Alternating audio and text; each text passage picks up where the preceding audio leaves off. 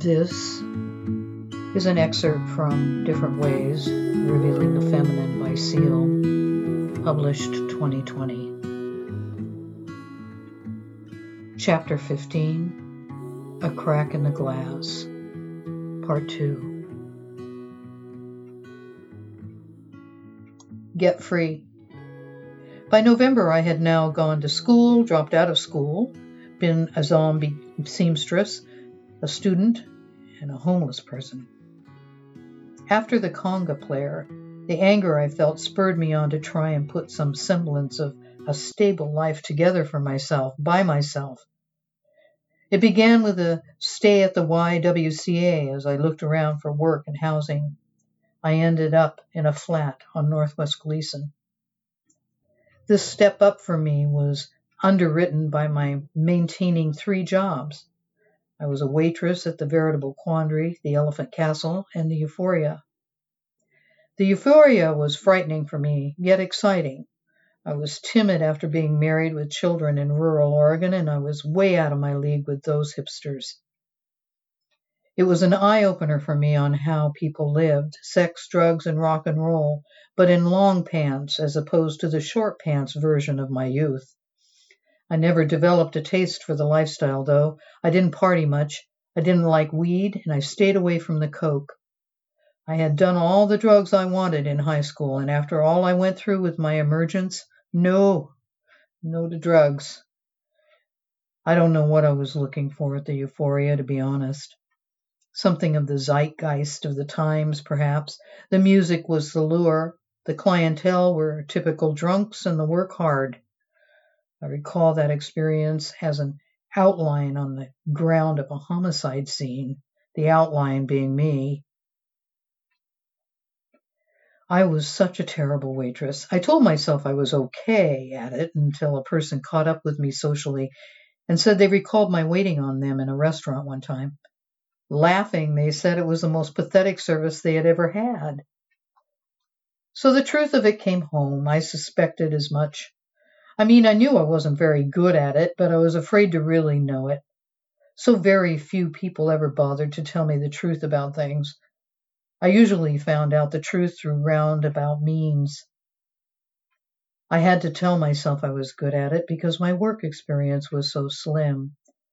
Waitressing was all I could do to keep my bread buttered at the time. Standards weren't high for waitresses and even less for barmaids. I passed because I was white, could walk fast, smile, and make change.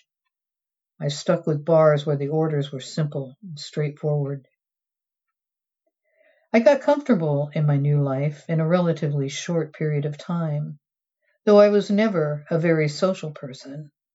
I had a restless heart and a troubled mind. I tried to cultivate friendships, but the awkwardness that had plagued me as a teen had returned in spades. I made acquaintances at these jobs working with people I could pass as someone to get along with as a worker. 1 or 2 regulars were exceptionally sweet to me. One in particular is my friend to this day, even as our lives took off on radically different directions. This particular friendship saved me when things got to be too much. I would recall this friendship and remember that I couldn't be that bad. I would write him rambling letters and he would answer them just like normal people do, no judgments. Knowing someone cared meant so much to me when it was so hard for me to care for myself or anyone or anything. On the rare occasions that I did lose track of someone I truly cared about, I would grieve for years. Mostly, though, caring deeply was not a luxury I could afford. Being night laborers, it was not uncommon for us to gather in an after-hours joint with other service workers until dawn. I learned to enjoy a drink or 2 at this time. I had a boyfriend at one juncture, and his friends were unhappy over his interest in me. I received the stink eye from them. This is how it often happened. The cracks in my persona would be spotted if you put me in a certain light. It is always easier for friends of the love interest to spot my flaws. They were right about me, of course. I was beyond any repairs that could have been fashioned at that time. Eventually, the boyfriend came to his senses, and I recall feeling exceptionally bereft during this period. This slipping down became a push and a new normal for me. Disco was happening and was life on the cheap for me. It was, of course, considered bad form by the hip elite and musically refined to be going to these cheap dives, but really all I wanted to do was dance. This was a desperate time of my life. Restaurants that clung fiercely to surviving moved tables aside and installed 10 by 10 dance floors and a sound system. They would rebrand themselves as a disco in hopes of saving their flailing businesses with the appeal of the new trend of loud, bouncy music. I'd crawl inside the music and become it. It didn't even have to be good music. I didn't care. Musical discretion was a sacrifice I made for my frantic need to distance myself from my pain.